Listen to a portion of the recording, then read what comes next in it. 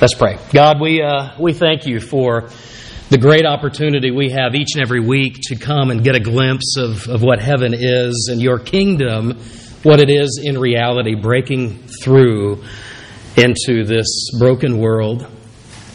And we rejoice in that opportunity. Whether we speak English as a first language or not, we rejoice in the work that you have done in the cross of Jesus to call us to yourself and to renew us and our lives from the inside out. You've transplanted a new heart in us, and may we live with that new heart, with new thoughts and godly intentions and action of life. May it be so in all that we do and all that we are becoming as brothers and sisters, as sons and daughters of yours, as a family together of faith. We pray in Jesus' name. Amen. Amen. Well, years ago, one of my favorite artists, he's still one of my favorite, is named Garth Brooks. In fact, when I first met Susan, some of the very limited amount of music that I took with me overseas was a good compilation of Garth Brooks country music. One of Garth Brooks' early hits was a song called The Dance. And it is reminiscing of the joy, even when things didn't work out, the joy of having this relationship with this other person. But the first two words in that song are these: looking back. And then he reminisces on what that looking back is about. We have been talking in recent weeks about the joy of walking with God, and we come to the end of our series this morning. And I don't know about you, but when I look back, my great hope, and even the older I get, the greater this hope is for me, is that when people think about my life or they reflect on the life I lived and the impact perhaps of what that might be, my hope in having accolades or an elevated sense of myself diminishes, it seems, by the week. And what I hope more and more that the memory of my life will be is that people will look back and say, wow, I was so encouraged in my faith because of what I saw God doing in His life. Because of the work of Jesus touching His life, changing His life, growing Him, stretching Him. And they praise God, not because of anything I've done, but because of the goodness of God in me. That's my hope. And it grows by the day.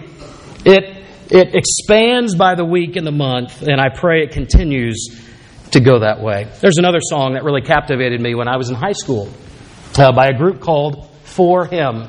Four men who sing a lot of harmonies together. And the song was interesting because it talks about what if pen was still being put to paper today and the Bible was literally still being written out. What are the types of people that God would choose to write in the Bible as examples for godly living today? And here's how the song goes. From the time began, you, God, you always chose a man to lead the people safely by your way, to be a voice and to echo what you say. Like David or Abraham, the world is full of such men, but if God's Word is full of such men, but if the Bible had no closing page, it still was being written to this day. Oh, I want to be a man that you would write about. 1,000 years from now, that they could read about, the servant of choice in whom you found favor, a man who heard your voice. Generations, always, it's my prayer that they would look back and say, oh, to have that kind of faith and love. What a solid man of God he was. Yeah. The song goes on. You can look it up if you want. It's quite a moving song for me. It was in the early days of music videos, and these guys are walking through a cemetery. I mean, talk about quite vivid imagery. But that's the kind of life, right, that we want to live. That if God were still literally writing the Bible today, that He might work in your life in such a way and to such a degree and with such a forceful impact that the world around you has changed and that your life is different than what it was last year. Your marriage and your parenting and your working relationships, your whole life is touched and transformed more and more into the likeness of Jesus. When we look back, how are you and I going to honestly evaluate our lives? When we stand before God, and you will stand before God one day, will you be satisfied or mortified with the life that you've lived? Will you be satisfied or mortified in the way that you've engaged with God and the way that you have allowed God to engage in every facet of your life? In your relationships, in your money, in the things that bring your life fear, in the insecurities that you have, whatever it might be, the stuff of living. Have you let God, do you allow God to engage you in those places?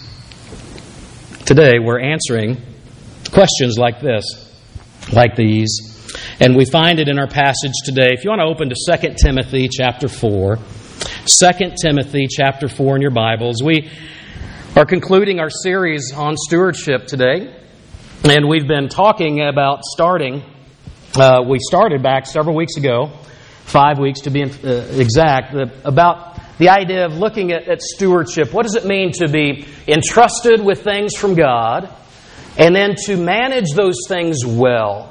To do good with that which God has entrusted to me and to us and to you.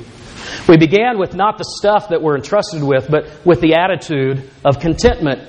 And how if we're going to look at stewardship, I think rightly, we have to begin with an understanding of an attitude of life that looks not at the circumstances of a particular season of life, not at the situations that are coming, perhaps as a result of my decisions, or nothing that I've done, but because of what others have done, I'm being impacted. Regardless of the situations or circumstances, our contentment ought to lie outside of those realities and lie in something else of greater substance, of greater longevity, of much deeper impact in our life. And the Apostle Paul says, I have learned the secret of being content because it is through Christ that I can do all things. So our contentment rests in our relationship with Jesus Christ outside of the particulars of any situation or circumstance of our life. And my goodness, that is good news that is available to you, because your circumstances and situations are not always going to be sunny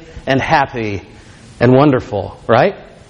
So contentment must lie outside of those circumstances and in your relating to Jesus. And if we start there, then we moved on to step 2, which is now we are able to think about stewardship in the idea, not just in the fine details or the categories of stewarding my life, but instead in the idea that my whole life is to be given back to God out of gratitude for Him.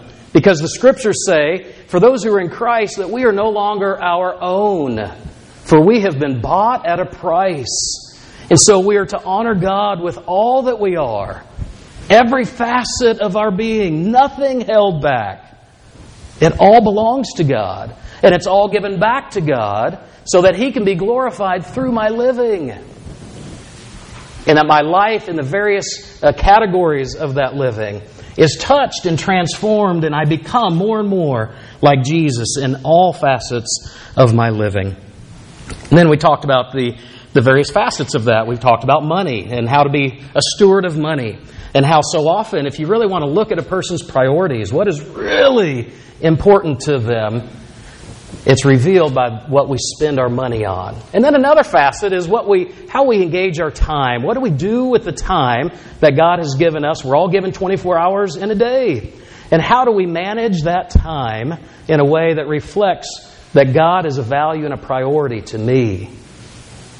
And then we've talked about spiritual giftedness. Kind of like this bouquet of flowers. I've never been in a church, that I remember at least, that every Sunday had fresh flowers and a brand new arrangement. And I tell you, every time I sit here, it is so delightful to me, because I stare at these flowers. Sometimes I can smell them. And it enhances my worship experience. And I'm so grateful for those who participate in this particular ministry. And I helped Judy Charlotte bring this particular arrangement in yesterday. And as we carried it, it's quite heavy. And as we carried it, it was really strong and pleasant smelling.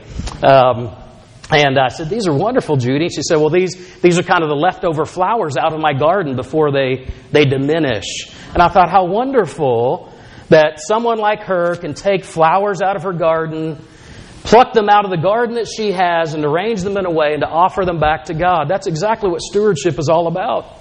Is that God has given you a garden in your life, and He's given you certain flowers, and He's asked you to take those flowers and to pluck them at the right time and to mix them together so that you can offer them back in grateful response and gratitude to Him. Enough for the review. All right? Let's talk about what we're going to talk about today. I'm just getting warmed up. I can be here a while, but today we're talking about looking back and then also looking forward. Paul is writing to Timothy, 2 Timothy chapter 4. Paul is writing to Timothy. He refers to Timothy as his son. Timothy is so dear to Paul. Timothy has been with him in multiple opportunities of ministry and going and planting new churches, traveling together. Timothy is mentioned as a co-author of several of Paul's letters. He's really significant in the life of Paul. He is a trusted co-worker, and he has seen, along with Paul, God do amazing things. During their journeys, they had come through the island of Crete, and Paul had left Titus in Crete, and we get the small letter, almost a postcard to Titus. And then as they moved up, he went to the Turkish city of Ephesus and spent some time there, and as he left Timothy behind. And Paul is now writing to Timothy as he pastors the church in Ephesus. And Ephesus was an interesting city. It was similar to Marin County in many ways. It had an estimated population of somewhere between 200 and 250,000 people. It was a really important economic hub of the area because of the way the trade routes came through the city and its positioning on the Aegean Sea, right, on the... Let me get my directions right.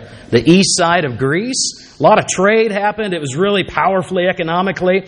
And it was a spiritual center for the whole region. In fact, one of the wonders of the ancient world resided right in the city of Ephesus. It was the temple to Artemis. And the Ephesian people viewed themselves as the guardians of this temple. Roman culture called the goddess Diana. But there were also spiritual obstacles, both inside the church and outside of the church. Paul is writing from a Roman prison during Emperor Nero's reign. You probably remember that Nero infamously, at one point, took Christian people and hung them on stakes in his garden and lit them on fire to light his garden. Christianity was not welcome under the reign of Nero as an emperor of the Roman Empire. That's more generally. But more specifically in Ephesus, there were some, even in the church, who were teaching unchristian ideas and leading people away from the good relating to God that He intended for them. Timothy was a man in need of strength, in need of encouragement, and in need of reassurance. And Paul offers this in part by looking back. In verse 6 of chapter 4, 2 Timothy chapter 4, verse 6. For I am being poured out, I'm already being poured out like a drink offering, and the time has come for my departure. This is the last letter Paul is going to write that finds its way into our New Testament canon. Number one, out of verse 6, is that looking back, Paul is satisfied with the sacrifice of his life to God. Looking back, Paul is satisfied with the sacrifice of his life to God. He describes that this is the moment that his departure, the time of his departure has come. That's a word that was used at times for ships when they were about to pull up anchor and head back home from their journey, or a military regiment that had been out on their campaign and now they're breaking camp to return home. The Apostle Paul says, it may not be tomorrow, but I can see that my death is imminent. It's coming soon. And it's not just death that he's focused on. It's about his homegoing to God. For my time of departure has come. And we talked just a few weeks ago out of Psalm 90 about how all of our lives have an expiration date. As Halloween is upon us, we're in the middle of October. It's hard not to think, at least for me, when Halloween is here, I'm reminded about death, aren't you?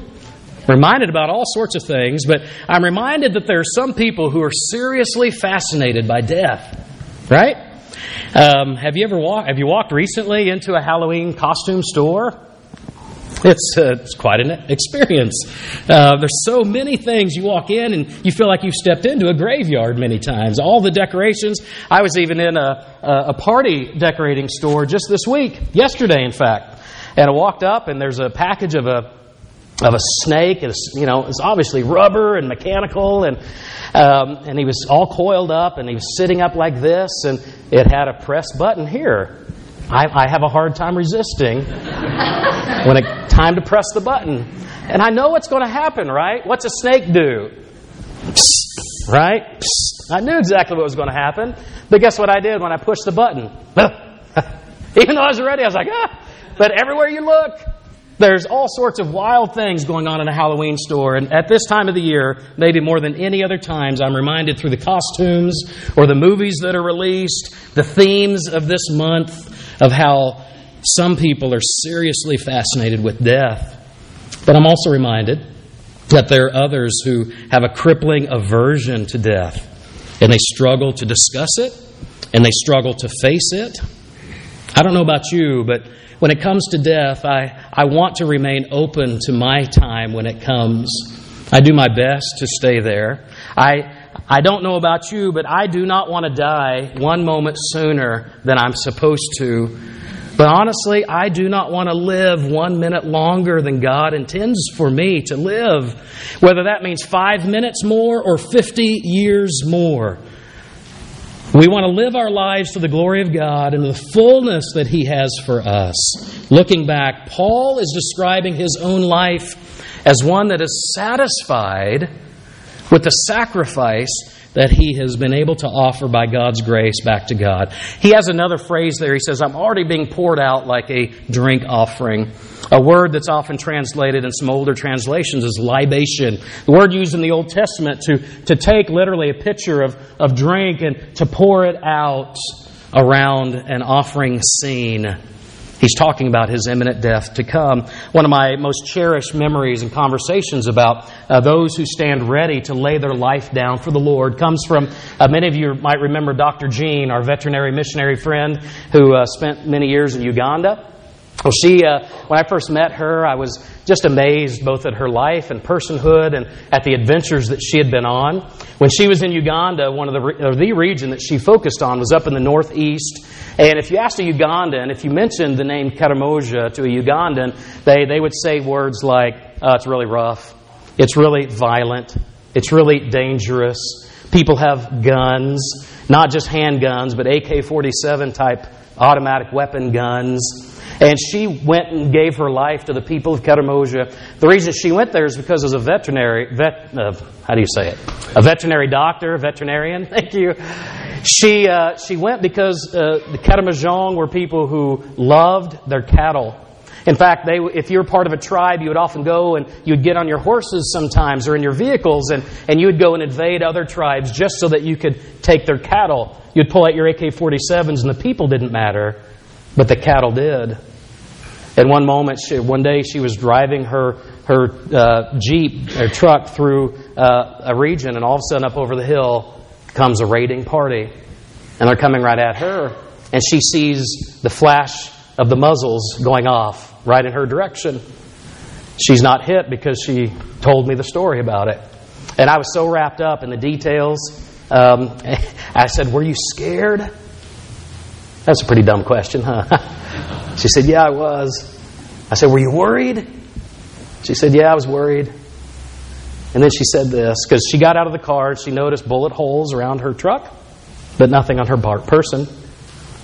And she said, if my blood poured out in service to God, If that were to water the seeds of the gospel, then praise be to God. Right? The Apostle Paul says, I am already being poured out as a drink offering before the Lord. The time of my departure has come. Paul is reminding Timothy and giving him the encouragement to stand strong. As Paul looks back, he's describing a life that is satisfied in its sacrifice to the ministry of God's goodness. But it's not just missionaries, and it's not just the great Apostle Paul. It's common people. If you've read the book or watched the film recently of The Insanity of God, you've been reminded that everyday people like us, living in places of persecution all around the world, regularly stand up with this sort of attitude. That their lives stand ready because of their engagement with the gospel and the wonder of how Jesus has touched them and works through them, that they stand ready too to pour out, have their lives poured out in sacrifice to God.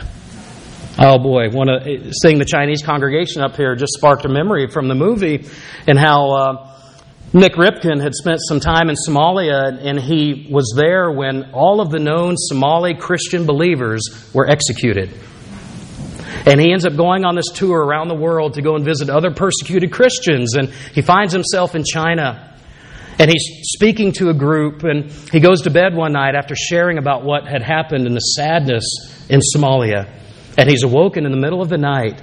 There's all sorts of commotion going on. He thought this group, which was an illegal gathering, he thought it was about to be broken up by the police and the authorities.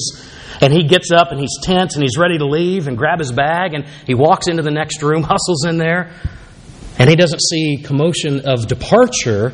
What he sees are Chinese brothers and sisters gathered around praying, not for their own safety, for which they needed, but they were praying for the gospel to go forth in Somalia with power, and that the gospel would not be snuffed out even though the known Christian believers had been killed.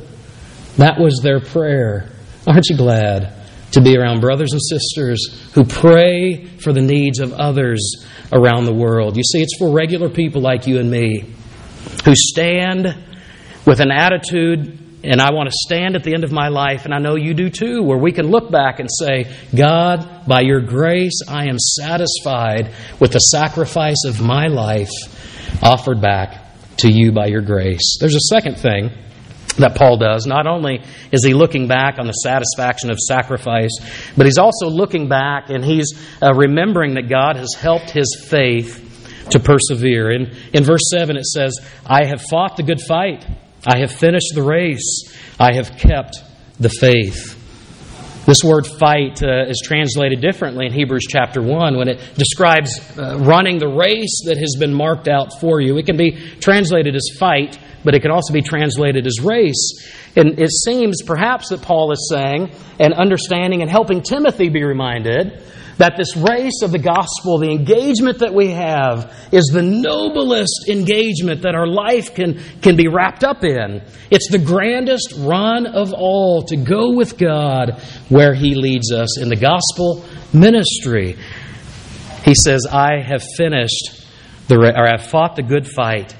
In other words, God has given me the ability to run in the noblest and grandest run of them all. He says, I have finished the race, not just the sense of completion, but that he has run the course that God marked out for him. He ran the way God guided him along the way, whether it led him to persecution, whether it led him to whippings and beatings and shipwrecks, being kicked out and run out of cities, whether it led him to places and moments of joy where believers were coming to faith. It didn't matter. He was satisfied now, thanking God as he looked back that God helped his faith to persevere. And then finally, he says that he has kept the faith, that God had given him the strength through all of these mountain peaks and all of these valley lows. God was there with him and guiding and leading through it all. We might restate these, that Paul is rejoicing in the grand adventure that God had invited him into, that God had directed his life, and that God had given him the grace to persevere. Is that the testimony of your life as you look back over the course of your life from this day? Finally, the Apostle Paul doesn't just look back, but he looks forward. He looks forward in verse 8. Now there is in store for me the crown of righteousness, which the Lord, the righteous judge, will award to me on that day, and not only to me, but also to all who have longed for His appearing. He describes the crown of righteousness. Back in the first century, when athletes were successful in competing in games, they were given a wreath crown of live foliage, and it'd be placed on their head and enjoyed for a few days, but it was a crown that faded with its original beauty. It's a crown that just, wilted. And we might think today of things like title belts. I grew up loving professional wrestling. I loved watching the entertainment of it. I didn't know it was entertainment when I was little, but I've since learned better. I think it's entertainment. Or boxing matches. We know that a lot of sports, there are title belts, right? You win a championship and you get this really ornate belt that you wouldn't ever wear on your pants. You would never take outside in public, but you wear it and it decorates your waist in the ring or on your wall because it designates you as a champion, right? We also think we've just finished the Olympics, and we know an Olympic champion or a medal winner wins a medal that is theirs to keep. Sometimes even our San Francisco Giants here in recent years have won several World Series championship rings, right? These are the awards for competing well in games that are laid out for us. God is describing to us that Christian believers, that we anticipate the end of our course, the end of our race, the end of our run and our fight one day. And again, it might be 5 minutes from now. It could be 50 years from now. But that's in God's hands. It's in God's hands. And the question is, when you stand at that point, you stand before God, how will you respond in your reflecting back on your life? And will it be filled with gladness? You see, when Jesus returns, because God is faithful, He has made a promise that Jesus will return one day so that those who have put their faith and trust in Him will be with Him forever. Forever. That is His promise. And He, as the faithful judge, will return and award to all of His faithful followers that which is the reward that He chooses for us. Our response won't be holding up the belt. It's not going to be saying, "Look what I've done." You know what our response is going to be? It's going to be just like Paul. It's going to be, "Thank you, God, for what you produced in me. Thank you, God, for what you produced in me, the crown of righteousness." If you could write a letter today to encourage someone who's near and dear to you, what would you write about concerning your relationship to God that might strengthen them? What would you write about in the ways God has touched and changed an area of your life? What would you write about? If you knew a younger believer needed encouragement today, how would you give them encouragement in reflecting upon your own life, looking back at where you've seen God at work and how you know He has been strong for you? How would you describe in your marriage or in your parenting, in your working with your adult children, in your contributions at your workplace? What would you write? Here's your invitation for today. Are you ready? If you consider yourself younger today, you can define what that means. Whether younger in age, maybe younger in your spiritual journey and walking with God, if you consider yourself younger or just someone who would benefit, I want to invite you before 8:30 next Sunday morning, before 11 o'clock next Sunday morning rolls around, is to pick up the phone or type out a little email to someone in this fellowship that you admire for their faith. And I want you to invite them to maybe have lunch or have a cup of coffee sometime down the road. That meeting doesn't have to happen this week if you so accept this challenge and this invitation.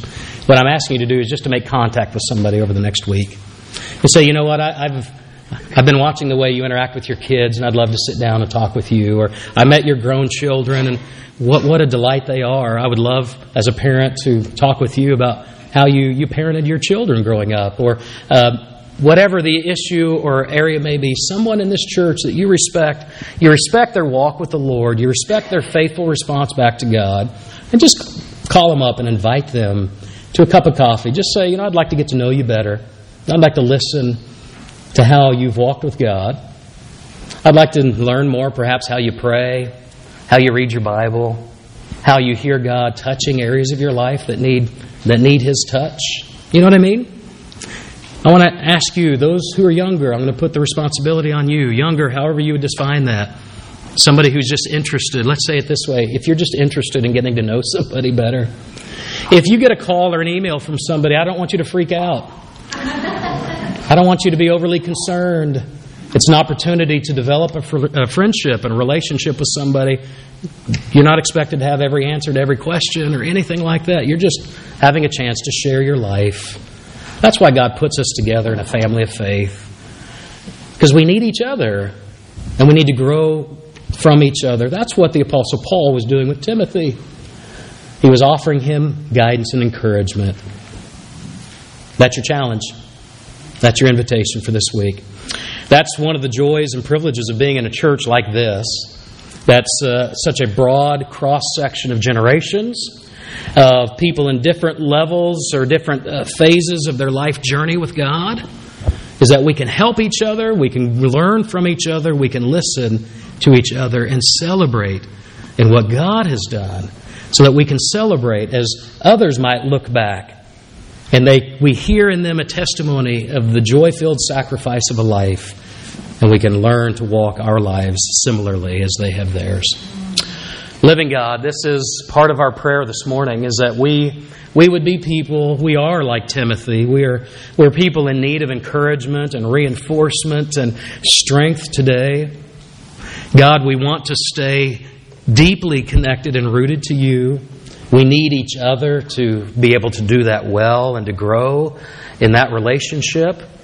God, there are many men and women in this church that are admired by so many others. Maybe they don't even know why they're admired, but their life is lived with You in a humble way. Whatever it is, I pray that You might stir some hearts this morning.